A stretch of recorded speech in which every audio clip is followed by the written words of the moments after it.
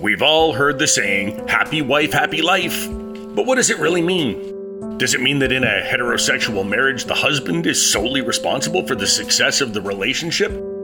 Does it mean that the wife is the only barometer of the relationship status that matters? Well, it turns out the answer is kind of neither. And maybe the phrase has no real meaning in real life.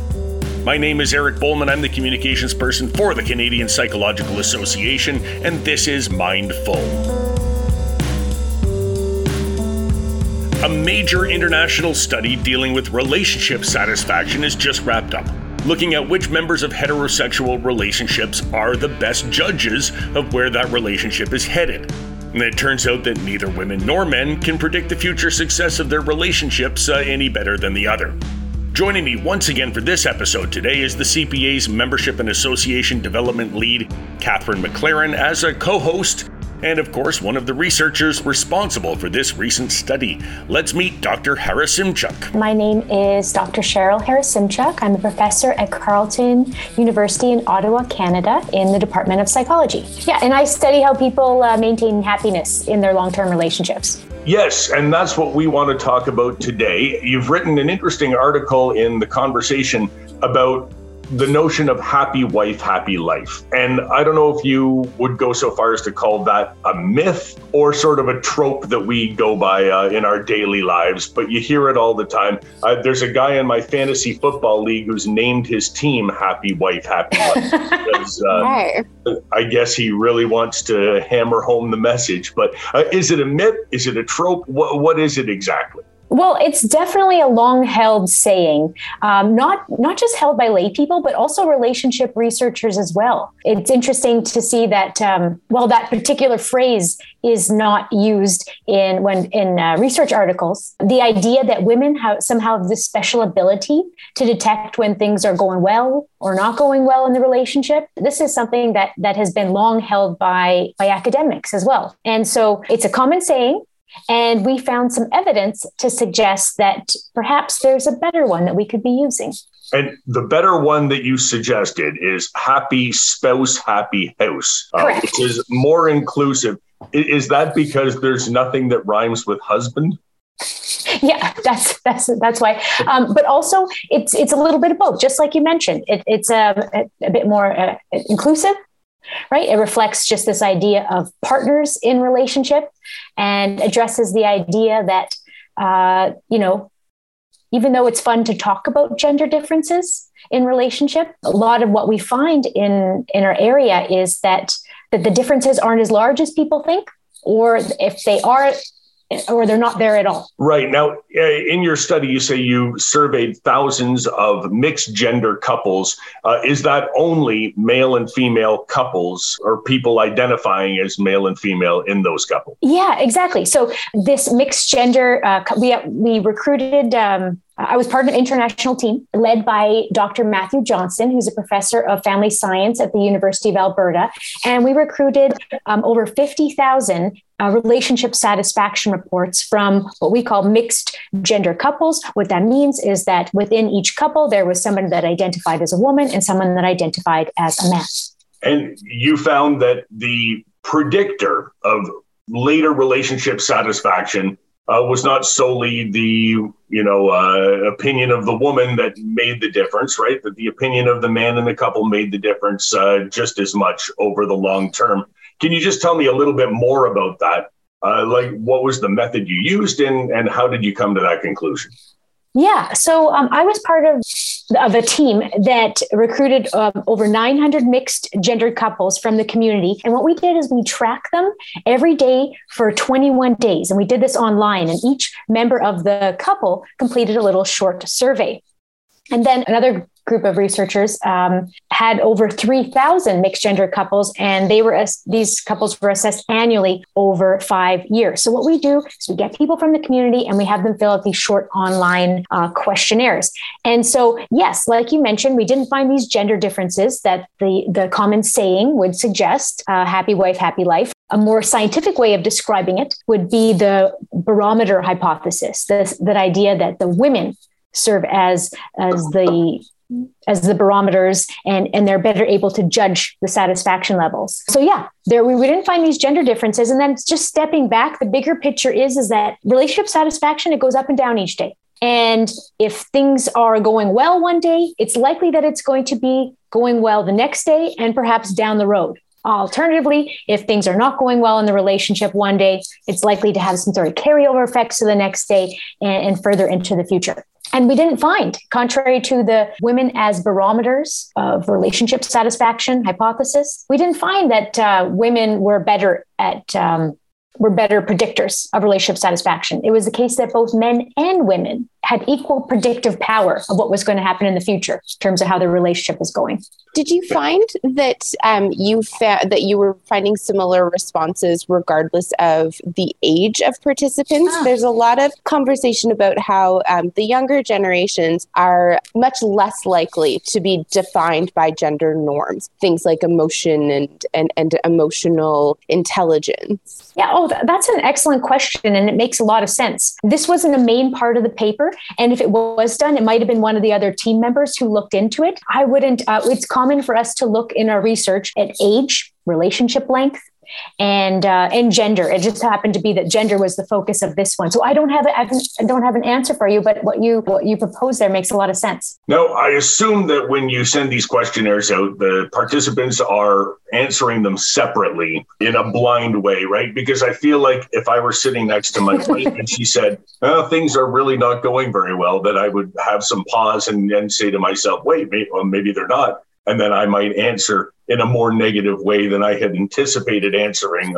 prior to receiving the question. Right? Oh, you are totally correct, Eric. The participants, so each couple member is sent a link to their own private email accounts, and they are asked to complete the little survey independently each day. Right. So they're not supposed to have their partner looking over them, because I agree with you. It will likely change the responses if they were A, filling it out together, or E, if they were in close proximity. No, they don't want a couple member doesn't want to get in trouble for putting down a negative rating for the day. And it strikes me that the notion of women as barometers for the relationship comes from a different place in the science, right? You're talking about this notion in science over the years that women have a greater, emotional understanding of relationships and that sort of thing.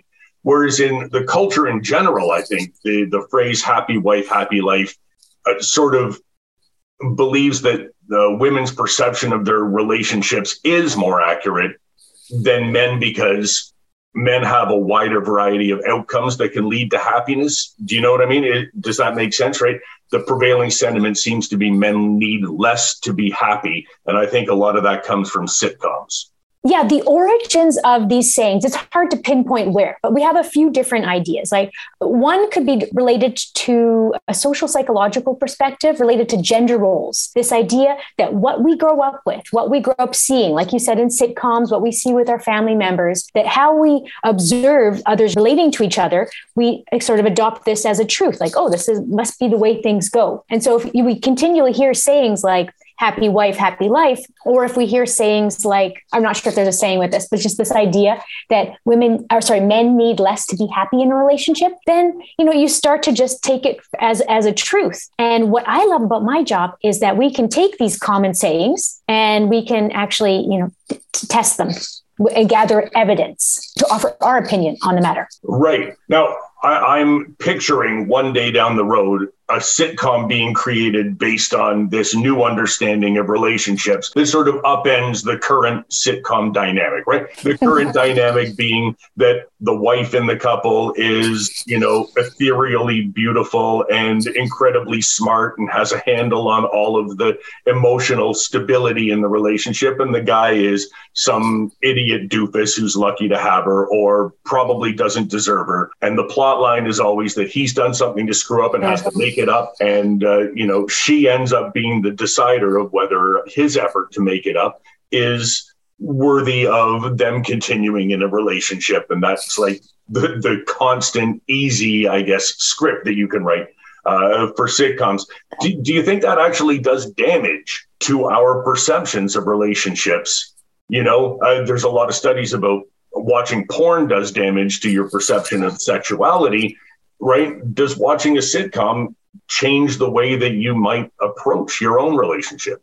Yeah, so I won't talk about it from the way of, does it cause damage? But I'd rather frame it in terms of like the good that can come from showing varied perspectives and showing, like, having a sitcom where it was emphasis on more on the shared responsibility and having all these different, like, a variety of views of how relationships go. Because I don't want to take away from the fact that there are some relationships where it is the case where the woman in the relationship might be better at figuring out what things are going on. But I also believe that there are other relationships where the man might be better at it. It might be most of the case, it might be that they're both kind of good at it, at figuring out what's going on. So this is why I get excited when there are, movies and TV shows or books or different perspectives that just give a broader idea and not just giving us the same old, which can be kind of comforting, right? You can kind of like, oh, this is how life is supposed to be. Just kind of follow this along. But, a lot of people want to make some change. And as an example, if the happy wife, happy life saying, it sounds good on the surface of it, right? This is supposed to be quick advice. You're making your partner very happy. But then there are some dark sides of this. One of the dark sides is that it seems like it's the woman's responsibility to notice when something is going wrong and to fix it. Or if the relationship isn't going well, that it doesn't really have anything to do with the man in the relationship. And as you mentioned before, it might be the case like, well, man doesn't need as much. And I haven't encountered any evidence to suggest that. I have in the literature, it seems like there's interdependence. Both partners matter. But the conversation of like gender roles and everything is beyond my scope. And there's people that really make that their expertise, but I just know a little bit of it, how it applies in relationships. It feels like the saying really upholds this belief that men and people who identify as male are passive players in romantic relationships and household relationships. Their opinions, feelings, and actions don't serve in the same way that those of the person who identifies as female. Yeah, I couldn't have said it better. So yeah, that's one of the dark sides of, if there is an existing belief that men in these mixed gendered relationships, that their opinion doesn't count, essentially, because it's all driven by the women in the relationship, then they might just, rest and wait for things to happen. When meanwhile, a relationship is a two-way street, and it could go so much smoother if both people sort of stepped up and contributed. But again, I guess I want to be careful. I'm really not in the business of should. I'm in the business of describing what we see in our samples. So it's really up to other people to really make those comments. It's just inevitably when doing research, especially one like this, right, that really hits home for a lot of people, inevitably people ask about, what does this mean? What can we do? And I'd like to talk about the implications. I like to, how big and think about what that could be. But ultimately, it's up to somebody else to work out these other details about what we should be doing and how specifically to apply these things. So what is the big dream then? What's the biggest thing that you think can come out of this? The biggest thing that I took away from this is that it's a shared responsibility to mind the relationship. In this particular study, like I said before, relationship satisfaction goes up and down on a daily basis. It changes. And it's not just up to one member to notice that. It's the case that, at least in mixed gender relationships, both people are their assessment of the relationship is equally predictive of what's going to happen down the road. And so shared responsibility and also underscores the importance of interdependence, this two-way street idea. That is, I influence my partner and my partner influences me. Right. And you mentioned that, it fluctuates, right?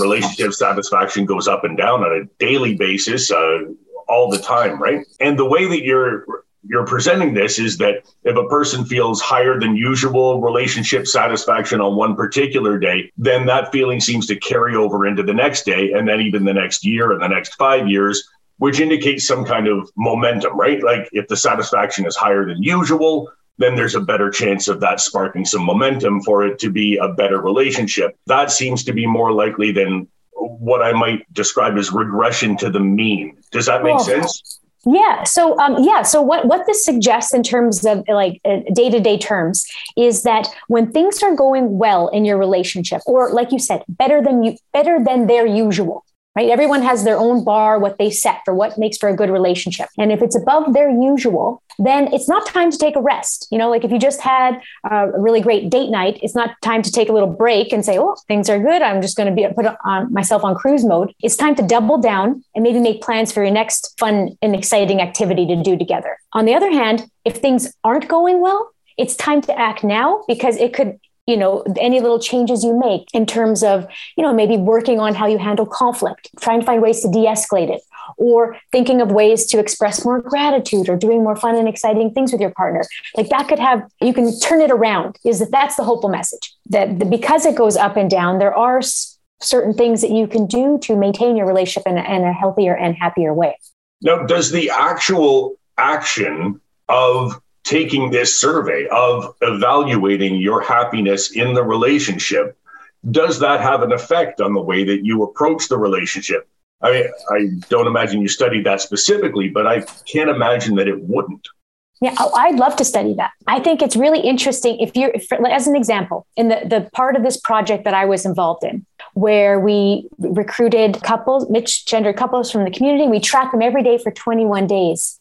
So each day for those 21 days, they had like, how was your relationship going? Did you express gratitude? There was extra questions besides what was presented in the study, right? These are big ones. So I feel like the daily self-reflection on how your relationship is going, I mean, it makes sense that you might want to try out some new good things that you've read about in the survey, right? So that's an empirical question about whether actually participating in the studies and thinking about your relationship, whether that could lead to increased relationship quality. I think that'd be a really neat study to do. And in fact, I've had some, in terms of anecdotal evidence, where some of the participants were mentioning that at the end of the study, they mentioned that participating in it together gave them new ideas. It helped them to be more aware of some of the things that they could be thinking about in their relationship. And in some ways, it was a way to grow together, like rather than just going on an exciting date night. Here was some way where that over the 3-week period, they could go through a similar experience. And maybe they talked about it at dinner. Maybe they talked about it at the end, even though all their responses were private as they were doing it. I think that reflecting on your relationship and getting some good tips can potentially be good. Although need to sort that out, like do a study. It does sound kind of lovely, and as though it would be a positive influence, just even that daily or occasional trigger of like, oh, am I practicing gratitude in my relationship? Mm. I can imagine how that would help and would really create space for some of that beauty. Yeah, because one of the takeaways is that it's important to take stock of your relationship, given that the relationship satisfaction levels go up and down, and given the importance of being aware of how things are going, and that you could change the relationship path. Yeah, I think it could potentially have some good. And I'm happy about that, because I like to discover what's going on in the community, but I wouldn't want to be doing it in a way that made things worse. So the idea that this could have some benefits.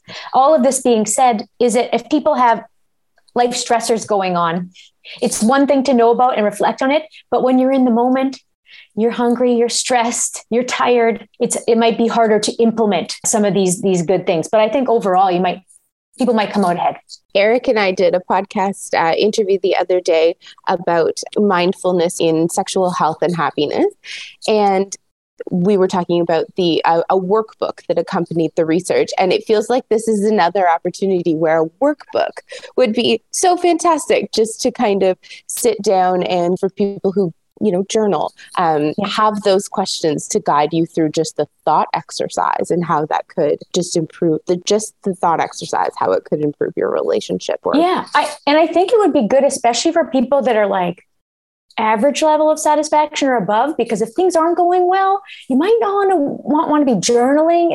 Actually, there probably could be good things from journaling. I'm not a clinical psychologist. I don't do that. Maybe there is some good, but just maybe the daily reminder of if you had to think about what is your partner doing well today or not so well, and you had the constant reminders. But again, maybe there's something I don't understand because I'm not in the specifically the helping people business. I wonder, is there a difference when you're doing this study between people who are, Catherine asked about ages, right? Older people versus younger people and that sort of thing. Is there a difference that you found, or did you look at this, between people who are married, people who are living common law, people who are not living together? I don't know off the top of my head. It seems like if we were, I'm not sure if we specified that or we looked into whether it mattered whether they were married or not. But again, that could be another one of those things when you do a big team project and the focus is on gender. Might not, I don't know the answer off my top of the head to whether that made a difference. So it wasn't a central part. I imagine if there was some great differences, maybe we would want to make a little comment about that, but that didn't show up. And at least in my work that I do, not necessarily related to this project, I don't always get enough people in each of the categories to do a good enough assessment. But even taking that into consideration, I haven't noticed large differences, at least in what I study. It's important to remember that when we are doing these studies, we're recruiting people that are volunteering to be in these studies, right? So there might be some certain characteristics of the people that volunteer that might, go over and above any differences that might have in terms of their relationship status, whether they're married or common law. But again, it's an empirical question that might be good to look at. Yeah. You mentioned stressors, right? External stressors that are going to impact a relationship. COVID obviously is a huge one. It changed the dynamics of many, many relationships. Something else too, like maybe financial security, right? If you're broke, you're both going to be equally stressed about it at the same time, presumably. What happens when one partner takes on more of that stress than the other partner, right? Especially in terms of maybe something like financial security, where one partner is the person who makes more money and maybe she has more of that on her shoulders than the male partner does, right? The takeaway that I had from the other project is that, the idea of it being a shared responsibility and there's interdependence and a two-way street. That doesn't mean that there aren't these differences that exist within a relationship separate from gender, right? So there could somebody that has more power, somebody that has more stress, somebody that has to, if something's not going well for a partner, let's say they're sick, let's say a close family member is ill, they need their partner to step up and help them out and maybe carry a little more weight around the house just to make it a little easier for them. I'm wondering if this, being in this research position, doing the research that you do and dealing with the things that you deal with, how does that affect your day-to-day life? How do you approach your relationship in a different way? Or do you, would you participate in this study if somebody else were doing it? Oh, these are great questions. So it's hard to tell whether, because I'm so immersed in this. Like I've been doing relationship science now. If I consider when I was a student for 20 years, it's hard to know what Cheryl would be like if I wasn't immersed in all this. But I guess if I had to really step back and get an outsider opinion, I don't see how it can't be influencing the way I think about my relationships. Like I might be more aware than some others about some of the little tricks you can do, the things that don't seem like much, like gratitude, trying something new with your partner, if they share good news with you, reciprocating the good energy, or being mindful of the ways that you can de-escalate conflict. Maybe I might be more likely to do them or have more tools in my tool belt. All of this being said is that I am human. And let's say if I'm tired or if I'm hangry, then my gut reaction might not always be the good thing, all the good things that I tell people that are helpful for their relationship.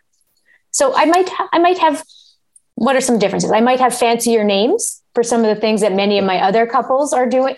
They're already doing these things. They just they're not calling it self-expansion as an example. Right. Is there a fancier name for hangry? I think it's a perfect name. I just think it really is. Like, that is as descriptive as it gets. I love that. It captures it very well. Yeah. Oh, and in terms of doing the study, that's a good question. I think that would be great for my partner and I to participate in a study like this, to be a bit, to increase our awareness of maybe what's going well, what isn't going well or as well. And maybe it could be a conversation starter. Right. There's something a little comforting in the knowledge that even the people who are armed with the tools and the knowledge and the words still know they might not be perfect when they're hangry and tired. Oh, yeah. Well, no, I am perfect. What am I talking about? Yes, of course. All this training has made me perfect. Just please. Yeah, I want my partner to know that too. We will put it in the notes. Okay. Yes, that will go in the show notes. Cheryl is perfect. And no notes. Yeah. So where do you go from here? You've completed this study. You've determined that, no one partner in a relationship is a better predictor than the other, or can be expected to be a better predictor than the other. Although I'm wondering, before we get to what comes next, I am wondering if you found in doing this, if very often one partner was a better predictor of what came next, regardless of their gender. Right? If generally speaking, there is one of the two people in the relationship who is a better barometer than the other as to where it's going.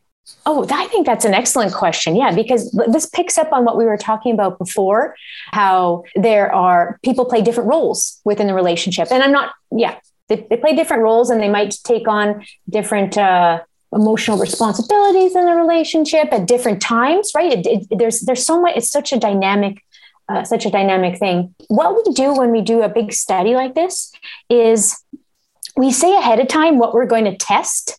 And the focus here was to tackle the idea that the women as barometers. And so we focused all of our energy on that. And I don't believe that we for all of these different with couples that we had, over 4,000 mixed gendered couples, I'm not sure whether we looked at, or whether the other team members looked at patterns of like, what percentage of these couples have a person that regularly is the one who is maybe the better person, right? Separate from gender. That's like this is what's so fun about what we do. Yeah. Is that, you think, okay, this is a big enough project just to focus on this. And you're like, and as you get into, you're like, oh, but that's another interesting question. So yeah, I didn't look at that, and I'm not aware of the other team members looking at that, but that might be something they're looking at. Terrific. Okay. So what comes next? Do you build off this study and do something else, or are you going to start working on something completely new? Great question. So I was fortunate to be a team member here. I was invited by Dr. Matthew Johnson to be a part of it. So this is his main area that he is focusing on for research. But the reason why I was invited to be a team member is because I study how people maintain happiness in their established relationships. And so what's next for me is to do more of a deep dive in terms of the good things people do in their established relationships to keep them going strong and for them to have a bit of spark. So as an example, one thing that I look at is how people maintain a sense of growth and passion and novelty and excitement in their relationship.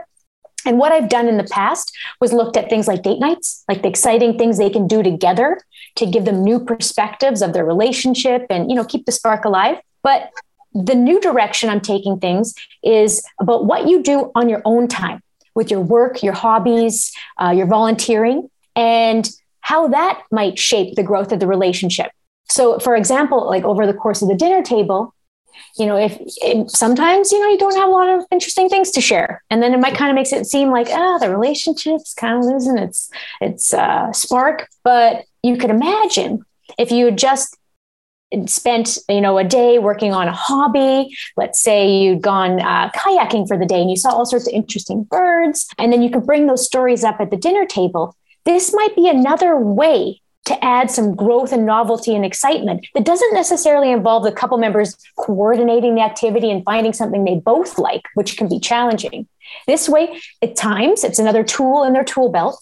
You go off, you work on yourself, some personal growth, and then as long as you share it with your partner, it can help to create the sense that, our relationship is moving forward and it's it's a happy place to be. Catherine is getting married in like a year, right? Yes. Right. So I'm bringing her on here as some sort of, premarital advice, which is what you're giving now. You I am in a long-term relationship where I also am perfect. And I haven't done anything wrong. I would like to state that just because I am not yet married, it doesn't mean I'm not yet perfect. Okay, yeah.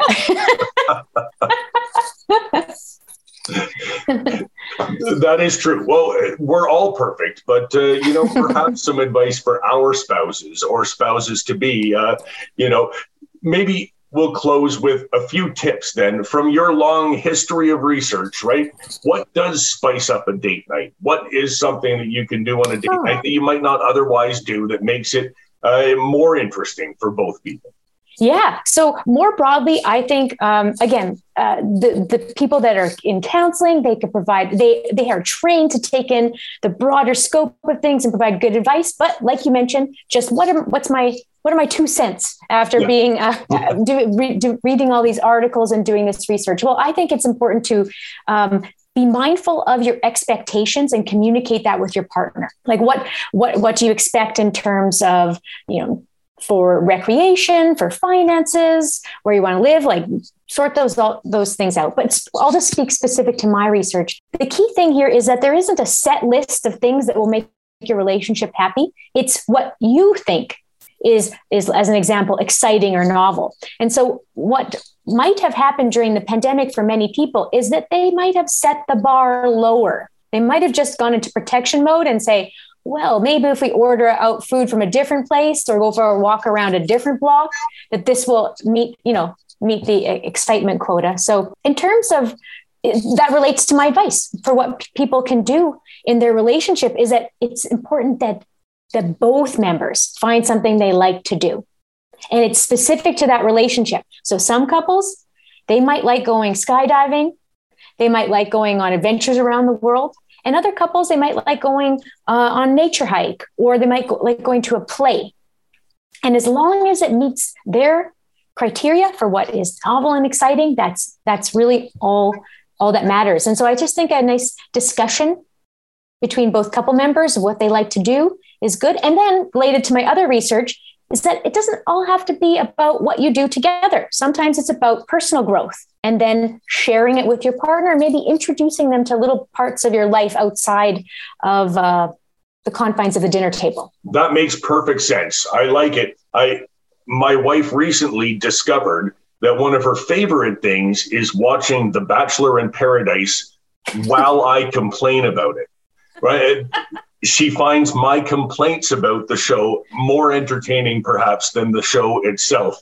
And as such, that's become a thing that we do. And then I'll go off on my own and I'll watch some baseball. And then I'm going to tell her what Shohei Ohtani did today.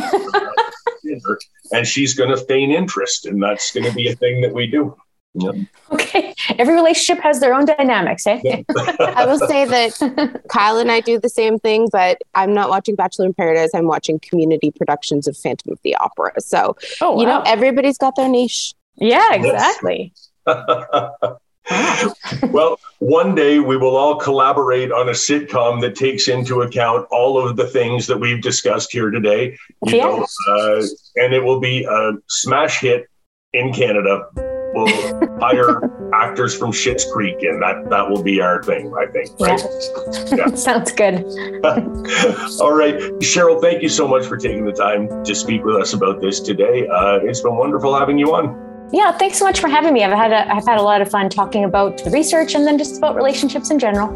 Thanks to Dr. Andrew Kim, chair of the addiction psychology section at the CPA, and to Dr. Nassim Tabri, research psychologist specializing in addiction at Carleton University. We had this conversation in preparation for Psychology Month back in February, and the profile I wrote on the addiction psychology section is available on the CPA website. The link is in the show notes to this podcast episode. Today's episode was written, hosted, and published by me, Eric Bowman. It was produced and edited by Jamie Montgomery, and our theme song is Avenues by David Taylor.